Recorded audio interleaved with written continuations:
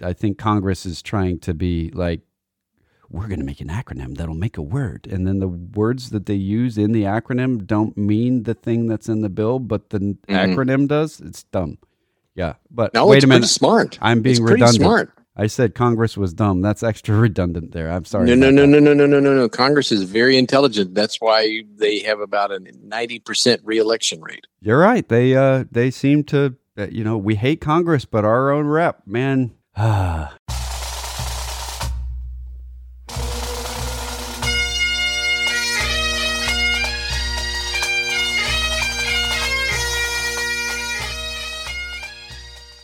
Once more into the breach, dear friends. Else fill the wall up with our English dead. Good morning again, ladies and gentlemen, boys and girls, and welcome to an exciting second hour, or at least sort of exciting if you're nerdly and like numbers. Yes. So this is the Personal Wealth Coach. This is Jake, and the other guy is Jeff McClure. We're both McClures. We're both bald. We didn't give that disclosure out last hour. We have to be careful about that. We're both bearded. Yeah, so both bearded. Please retain the use of sunglasses while driving if you're listening to us, because the gleam from our bald pates may blind. On the radio? Yes, on the radio. And the coffee that we are serving may be hot. All right, so we have another question. The question we have is from Alan. The question is on Social Security, referencing last week's discussion. Wait a minute. You mean you listened for more than 1 week? We didn't scare you away? And he can remember what we said last week. Oh, my goodness. It's scary. Do we believe Congress will reduce current recipients current recipients' payments from Social Security or future recipients? He's receiving Social Security, so obviously he's concerned about it. So let's come at this. They don't have to do anything. You said this at the end of last hour. Congress already has a law passed that says if the trust fund, which is basically an IOU from Congress to Congress, gets depleted, that includes interest it's paying itself. Once that's gone, we go to only paying what is received in payroll taxes for the year to the Social Security recipients. Currently, that's estimated to be about a 20% drop in payment, and that's already in the books. So we got 13 years between now and then, and one of the things that is well known in Congress is that the constituency group that is most likely to vote is also the one most likely to be receiving Social Security. Mm-hmm. So something is going to happen. Now, it has been the proverbial third rail in Congress for a long time to discuss how do we fix Medicare, how do we fix Social Security. There was a massive debate about it in the election between Al Gore and George W. Bush. Al Gore wanted to have a lockbox, and George W. Bush wanted to privatize. Neither of those things happened. Congress looked at it and said, no, doesn't matter if Al Gore had been, we would have said no, because it's easier if you're Congress to spend and wait for some other future Congress to take the blame for overspending, because Congress is just Congress, right? Except that who was in office in Congress in the year 2000, there are very few of them left from then today. And by the time 2035 arrives, I don't think any of them are going to be left, which means that they preserve their own self-interest. But the future Congress is probably going to try to preserve their own self-interest because they're likely to be in power in 13 years. Once we're done dealing with whatever we're dealing with, eventually I expect some things to come up. They're not talking about it at all right now, though. Based on Congress's history of dealing with such things, I strongly suspect what you're going to see is two things. Number one, they're going to extend the payroll tax to higher incomes than currently have it. Right. They've been doing that all along, without, by the way, raising their Social Security benefits on the tail end. Right. Secondly, if we actually arrive at 2035 and the deadline comes up and we haven't done anything, probability is they will look at your income level. Means testing. It's really hard to determine a person's net worth level, and that doesn't necessarily equate to income. So they will probably look at your income from the previous year, and if you make too much money, your Social Security will be reduced. Now, in case you think that isn't going to happen, it already happened. Yeah. It already did, because what happens is now, if your income is above a certain level, your Social Security taxes, the taxes on your Social Security, which, by the way, are withheld, you get less Social Security each month The more money if you have higher income. But so the solution is already presenting itself very nicely. By the way, the Social Security Administration does not count the taxes you pay back in against the money they spend. Basically, it's a transfer. If you're let's say you pay, let's just say 10% of your Social Security, $1,000 Social Security check, and you pay $100 in taxes on that $1,000 Social Security check, that $100 doesn't go back into the Social Security Trust Fund. It goes into the general budget of Congress. That's income tax. You're not getting a payroll. You're getting Social Security, so you don't pay Social Security taxes on that. You're just paying income taxes. Yeah. So you're dead on there. This is how they are currently means testing. They're not charging taxes on 100% of your money, even if you're in the absolute top tax bracket, though. They're only charging you only paid taxes on half of it. Yeah, well, they're only charging you on 85% of your Social Security stuff. But the reality is that they could change that. Most likely, and this is what they did last time. Last time was decades ago. They incrementally aged the full retirement age. They made it go higher. Originally, it was 65, just like Medicare. It's now 67. It wouldn't take a whole lot. We're already seeing a push on the other end to not require you to take money out of your IRA till you're 72. There's a bill that's been passed through the House that says 75. It hasn't touched the Senate yet. The Senate is looking at it, and so it's called the Secure Act 2, and it's not really, that's the name, and the Secure Act 2 just makes an acronym that says Secure. Why didn't they just call it Secure Act? I don't know. Anyway. Because we already had a Secure Act. Right. The Secure Act 2, the Secure Act is an acronym. Well, the acronym doesn't make any sense. They should have just called it Secure instead of trying to make an acronym.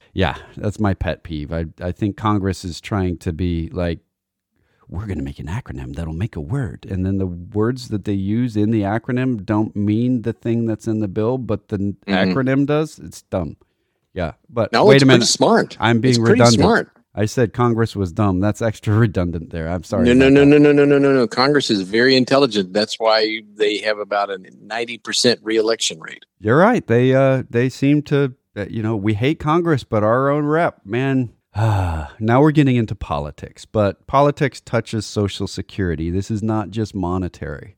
Something is likely to change between now and 2035. I think we'll see means testing. A combination of raising the Social Security retirement age, if we do it quickly. If we wait until 2035, then it would be too late to raise the Social Security retirement age. Raising the Social Security retirement age to 70, increasing the percentage of Social Security that is taxable. Those two things will keep if they're done gradually, will keep Social Security viable. One of the problems with raising the age, and it is a severe problem. Yeah. Lower income people get unable to work because of their age much quicker than higher income people. Oftentimes it's because of the type of work that they're doing. And their general help. Right. So, if your job is picking up boxes and putting them on the top shelf at Walmart, it's really hard to do that when you're 67. You can do it, and there's people that do it. When I see people doing it at age 67, I don't like to think about doing it. So right now, to see them doing it and loading it up, there are going to be some people that can work that long, and that's one of the major issues, is that if we just keep pushing the age up, it's going to go beyond the point where people can no longer work. Then we'll be back to what we had before Social Security, which was elderly people that literally didn't have enough to eat. Yeah, and that is one of the issues that I've read about, and it makes sense. People who take who because of their, let's just say you're a construction worker and you're working building houses in the sun, I would say by the time you're 67, you have gone well past your shelf life. You're probably no longer capable of doing, in this weather, getting out there every day and doing hard physical labor. And so yet, people, they're forced to take Social Security early because they don't have anything else. right. And that is one of the issues that's come up. You can take Social Security at 62, you just get a lot less money. And when you were making low wages through your life, many of which were paid to you under the table, by the way, in many cases, and so you didn't pay Social Security tax on them, your Social Security income is likely to be very, very low. That's one of the issues that we have to consider when trying to save Social Security. Social Security is largely paid to people in the upper incomes. Yeah. There's one other aspect that could get changed that wouldn't be hard to do because we already have the system in place. When you retire early from Social Security, that means from age 62 to age 67 in today's ages. If you make more than a certain amount of money, for every $3 you make, $1 goes away from Social Security. And that's a big deal. So it lowers the amount that you receive from Social Security. Now, that means that you had to sign up for it and say, I'm going to do this. But if you make more than about, I think it's $19,000, it might be slightly more. I haven't checked on it this year, $20-some thousand. If you make more than that, then the dollars that you make above that number start to subtract from your Social Security. And I think that may be a reasonable approach too. It's another way of means testing it. If you make enough money that you're living off of that other stuff. Now, when I say make the money, that's earned income. That's money coming in from a job, not from investments. So those are other kind of important things that can be done. The reality, though, is that something does need to be done. It is not a question of maybe we should do something about this. There are people that only survive on Social Security right now, and if they had a 20% cut in pay, it wouldn't be good. It would kind of be the opposite of good. If there's a word for that opposite somewhere, I think it's $19,560.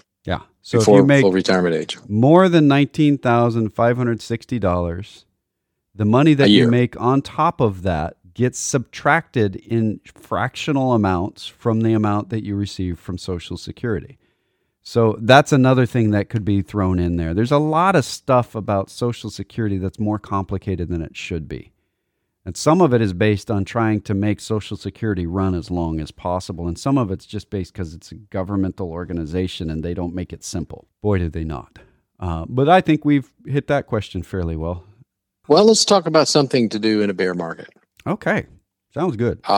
There's an article in the Wall Street Journal that our Inquisitor John asked about, which he quoted from, and it has a link to Jason Zweig's article from March 4th, 2009, right at the bottom of the bear market in 2009, or very near the bottom of the market.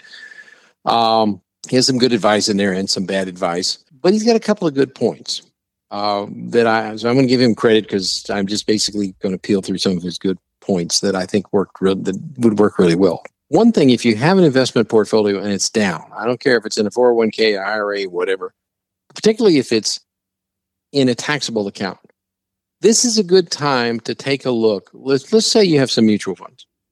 And by the way, don't look at them and say, that one's down a lot, so I want to sell it. This one's not down so much, so I don't want to sell it. You need to be more careful. You go to someplace like Morningstar, you take a look at the fund. Is this fund really highly rated? Does Morningstar say it's gold or does it say it's negative? This is an opportunity to clean out your portfolio. Why? Well, if you have a taxable mutual fund or taxable stock for that matter, and it's down and you sell it, you won't pay a lot and possibly any taxes on it. You may actually get a tax refund in effect because you'll have a tax loss you can claim. Immediately, though, go to a better position, not to cash, unless, of course, you have a desperate need for cash.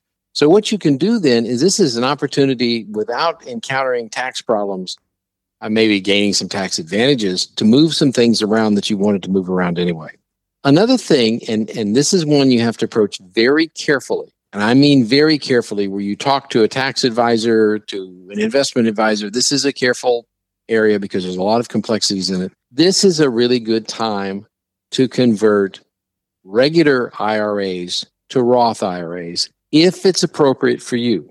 Let me underline that again. If it's appropriate for you. If your income is down and you expect to have higher income in the future, If you sell out of an IRA that has a lower value, a traditional IRA that has a lower value, obviously the taxes on it will be lower. And then you buy into the Roth, you're buying low, and you have the opportunity to pay less taxes to move it into the Roth than you would when the market was high.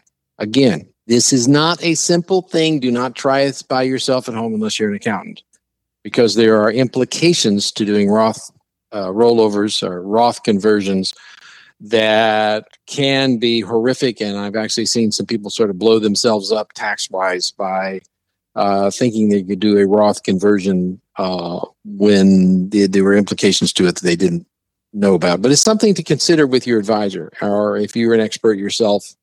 If you're an expert yourself, you probably already know this. So those are a couple of things you can do. The other thing is do your best not to sell equities in a bear market. That is something you can do. If you're something you wanted to buy, it's well diversified, this is an opportunity to buy it. We have just had a 20% off sale on stocks, which means, of course, if people want to sell them, not buy them, which is really silly. But again, I know I'm beating this to death, but diversification and quality. Don't just go out and buy something because it's low and you want to speculate in it. You know what's funny? I actually do find this humorous. This advice, this education, this concept that we're talking about is stuff we said at the top of the market too. Mm-hmm. Not the Roth conversion. That doing a Roth conversion needs to be based on a lot of other things in those situations. But when you're looking at why should you be in the market, it's actually better to determine that at the top of a market when the market's doing well. First off, you say, am I diversified? That's vital. Do I have good savings that are not part of the market that's in my bank, so that if I have an emergency and the market's down, I'm not going to have to sell equities when the market's down?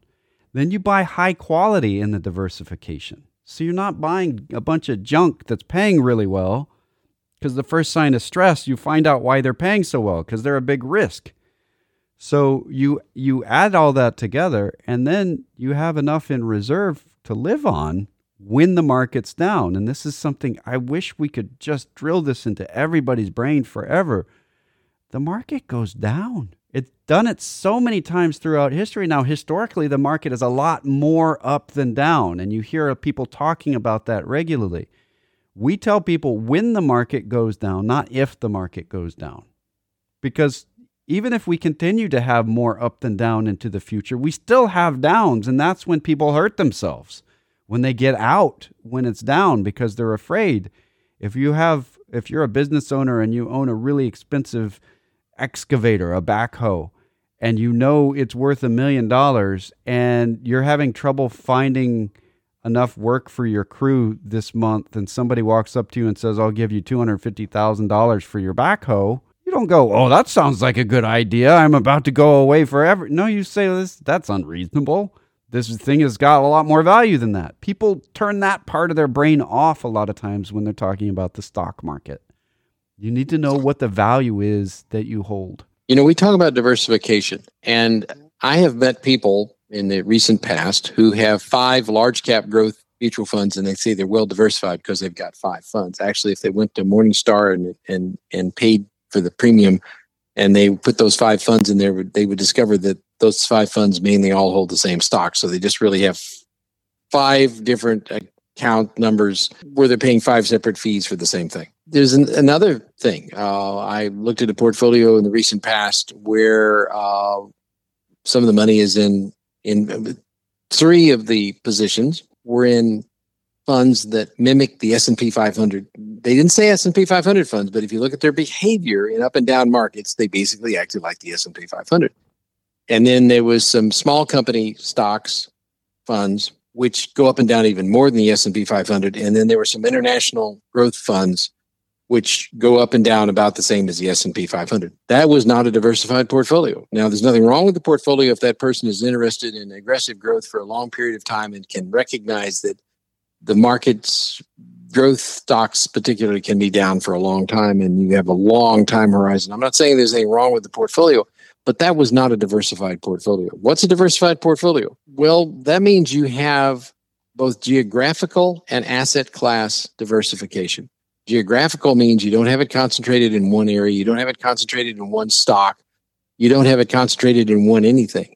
You also have the ability to look at asset classes over time and say, over here, we have asset classes that in bear markets don't go down very much. Now, used to be we could say bonds and stocks constitute diversification. That's not true. Stocks are down about the same amount as corporate bonds in the last 6 months. The act of being diversified is something that, if I'll put it this way, we never recommend that any of our clients be invested in a single stock, especially if that stock is their employer. That is like the antithesis of diversification, where you're stuck over in the opposite, as far away from diversification as possible. If the company goes under, you lost all your investments and your job. So all of your livelihood for the rest of your life is wrapped up in one thing. Versus you're working somewhere and you've set up an investment portfolio that spans the U.S. economy and spans a big chunk of the world economy too, in a right allocation that's designed for what you're trying to do.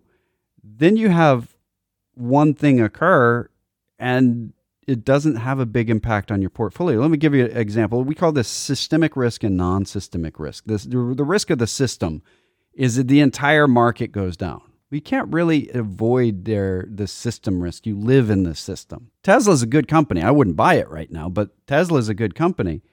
If Elon Musk is tweeting and crossing the street and gets hit by a car, what do you think happens to the price of Tesla? Well, it goes way down. That is the nature of why no matter how good a company is, there are parts of that company that are risky that have nothing to do with the rest of the system. I'm not suggesting that Elon Musk tweets while crossing the street. Just throw that out there. I wouldn't be surprised if he did. So have a lot of reserves, have savings on hand to meet emergencies. Make sure that you're well diversified, and then try not to sell in a bear market. And try to stay out of alts. Yes. And we're about out of time for this week. If you would like to talk to us off the air, we actually do give customized investment advice as a fiduciary to people of high net worth. If you want to give us a conversation, you want to talk to us, the local number, it's voicemail during the weekend, real live people during the week. Local number is 254-947-1111. Or toll free, you can reach that same voicemail or real live people at 1-800-914-7526. That's 800-914-PLAN. You can go to our webpage, thepersonalwealthcoach.com or tpwc.com, where you can read our newsletter going back lots of years. See what we had to say about stuff, how right we were, how wrong we were. It's all there. You can sign up to receive the emailed newsletter there as well. You can contact us through the contact form or email us directly at Jeff or Jake at tpwc.com. If you're into podcasts, well, we're available wherever podcasts are provided to the best of our knowledge. Until next week, we very much appreciate you crazy people listening to us crazy people talk. Thanks for listening to The Personal Wealth Coach. We have another question, though. I think we've gotten that one pretty well. Well, we could actually go on for a full master's degree on this subject and still not even begin to understand it. We have a follow-up question on the one we were working on. Does forgiving student loans destroy money? No, it's the opposite. Creates money. It creates money. When you forgive a loan, it's income. Just ask the IRS. And just one of the things about student loan forgiveness is they have to be really careful, because the IRS will say you are a low-paid school administrator with 2 master's degrees. Otherwise, you wouldn't be able to get the job. But you're low-paid and you have $250,000 in student loans outstanding. We're going to forgive that. And the IRS goes, you made $250,000 plus the money you made at your low-paid job. You made $280,000. You owe 37% of that today. Well, it doesn't actually work that way. It is in the 37% bracket. Right. So now you're in the 37% bracket, but it includes all that extra income. Well, the student loan forgiveness has been tweaked enough now that doesn't happen, but it was a really big problem for a while. So even the IRS considers that new money in the system. Basically, if you buy a car You gave the money to someone to buy that car, even if you got it as a loan. Then you're expected to pay it back. And the creation of the money is the interest payment that you're making on top of the principal. That's new stuff being made. When that loan is forgiven, all of that money becomes new stuff. The government just says, here, it's kind of like a stimulus package based on a loan, which is where the government got the money to do the stimulus packages, is that a lot of people bought bonds, gave them loans with that bond. Then they turned and put it out into the economy. And we look at the inflation rate and we look at the money supply. We can see the money supply is really high. We probably wouldn't have crazy runaway inflation if our money supply was still at the same level as it was in 2019. I just said something that is very controversial. Let me add to that. But that's kind of like saying we wouldn't be going very fast in this race car if one of the tires wasn't on it. There are a lot of reasons for inflation, and one tire on a race car would have prevented it from going fast, but there are lots of other reasons why it's going faster than the other race cars. I want to point out here that Moody's did a very careful deconstruction of inflation. And of the 8.6% CPI that we had last month, 1/10 of 1 point, 0.1% inflation was due to the stimulus money. Correct. So this is the point that I'm making. The speed of the race car has a tiny percentage of that speed due from having the tire. That tire is not the in any way, shape, or form the only reason why that race car is going fast. If you put it as a percentage of the reason why the race car is going fast, it is tiny. But the race car couldn't go fast without the tire. You need to have extra money in the system to get inflation. But it's not the cause of inflation. It's the momentum of that money moving around that causes inflation, and people are still sitting on that money. It's still sitting in bank accounts. It's starting to get tapped now that inflation is getting so big. But the money supply is still staggeringly large. If that were the reason for inflation, it would be spent already. Profits would have been coming out of that.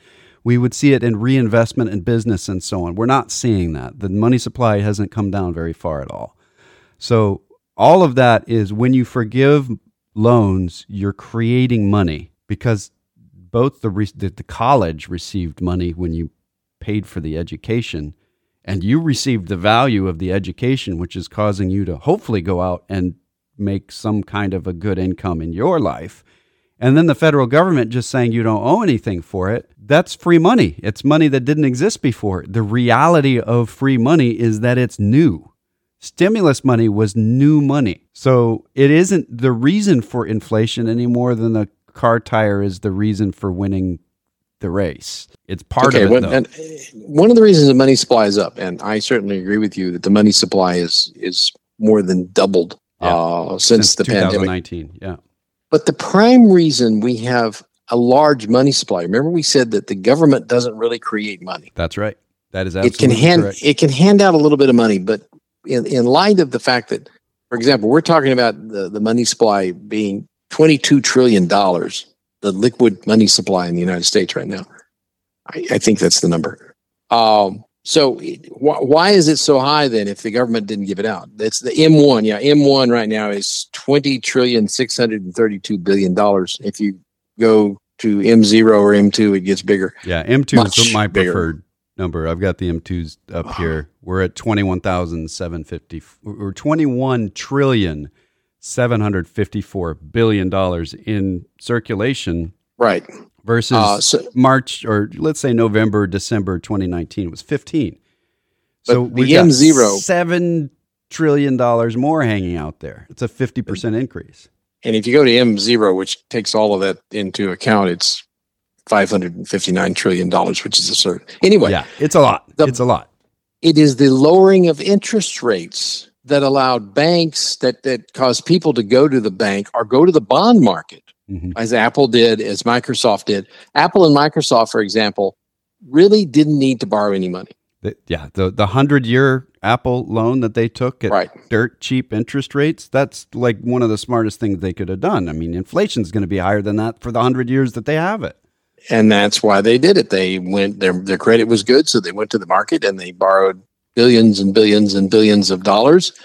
and paying less interest rate on it than inflation, which means that whoever loaned them the money is paying them to have borrowed the money. Right. Now, which is absurd, but that's the way it works. We've just covered a bunch of stuff and said that the government almost never creates money. In the stimulus, if you had a paycheck protection program loan that was forgiven, that was a loan that was forgiven. So that was new money, and it was based on a congressional act. It went through the SBA, which was a congressional organization, and the money was borrowed to pay for that by the U.S. government. So we have a lot of money that came from stimulus. We have a lot of money that came from easy money loans that were either forgiven or extremely low interest rates were charged on them, and inflation was running higher. So forgiving loans doesn't destroy money. It adds more money to the system. It causes inflation because if you think of it from a very simple, very, very micro perspective, you're the teacher. You're teaching kindergarten algebra, and which has to do with sippy cups, I think. So you have a $400 a month student loan that you're paying. It's forgiven. What are you going to do with that $400 a month now? Well, you may save some of it. That'd be really great. You might invest some of it. That'd be really great. Unfortunately, most people spend it. And that is new money in the system that was going toward paying off a loan that doesn't have to be paid off. It's new money, in essence. It isn't obligated to do something else. So it is inflationary, just only in the fact that it's generally being forgiven for people that are most likely to spend it. If you're more likely to spend it, it adds to the momentum of the money. That if you're spending it, it causes people to say, hey, I don't have enough stuff to sell. I need to raise my prices. If you're saving it, nobody raises their prices over it. They don't know what you have in the bank, but you know you have it there for a rainy day. That's not inflationary. That's where the momentum is. If it's moving around, that causes inflation. If it's just sitting there in deposit, it's not inflationary. And we're about out of time. This is the Personal Wealth Coach with Jeff and Jake McClure. Anyway, this is the Personal Wealth Coach, and this is a radio program where we talk about things economic. Sometimes a podcast too. Yes, and it's sometimes a podcast. Well, we don't know what it is. As usual, we're confused. We talk about things to do with investing and building a portfolio. We do not give advice about what you should buy and sell specifically, because that would be investment advice. And the name of the Personal Wealth Coach is also the name of a registered investment advisory firm based in Salado, Texas. And it's registered with the United States Securities and Exchange Commission, which implies in no way that they approve of us. They don't approve, just period. They don't actually, they don't approve of much of anything, which is their job. And we don't give investment advice on the radio program. We do give educational information, and the educational information we give has been obtained from sources we deem to be reliable, but we make no warranty or guarantee as to the accuracy or completeness of said information. See, I can say that really quickly. You've done almost all the disclosures yourself. You got one more. Let me see if you can. We don't pay for this radio program. Woo-hoo. We don't get paid to do this radio program or podcast, as the case may be. We do have an interest in it, in that apparently a lot of our clients listen to it, and so it's a way of communicating with our clients. And occasionally we hear from people who aren't clients who have listened to it, and on extremely rare occasion they ask if we would manage their money. But we've done a cost benefit analysis on that and concluded it is advertising. Our time isn't worth this. Yes. Our time is worth more than this. That's right. That's not why we do it. We're hoping to actually educate the population, which is, we don't mind it if people become our clients, just to put that lightly. But that's not why we're doing this. We want you guys to understand what's going on in the world. That's the only last piece, is that we do pay for advertising on KTEM 1400, which is the same station that broadcasts this. But the advertising that we're paying for is advertising for the radio program, which the studio also does in partnership with us. So it gets our name out there. It does get our name out there as well. If you would like to talk to us off the air, we actually give individually crafted and customized advice based on what people are trying to achieve. That's generally and portfolio management. And that's generally for people with higher net worths, but we make exceptions occasionally. And so you can contact us locally, voicemail available during the weekend, but actual real live people, no phone tree during the week at 254-947-1111. You can reach that line toll free at 1-800-914-7526. That's 800-914-PLAN. And I think it's important to note that we're an independent fiduciary firm. We don't work for a corporation. We only work for our clients. Right. Exactly. You can go to our webpage, thepersonalwealthcoach.com or tpwc.com. There's a contact form. You can use emails, Jeff or Jake at tpwc.com. There are recordings of the radio program going back years, newsletters going back decades, and you can find us wherever podcasts are given. Thank you very much for listening on a nice Saturday morning. And until next week, this has been The Personal Wealth Coach.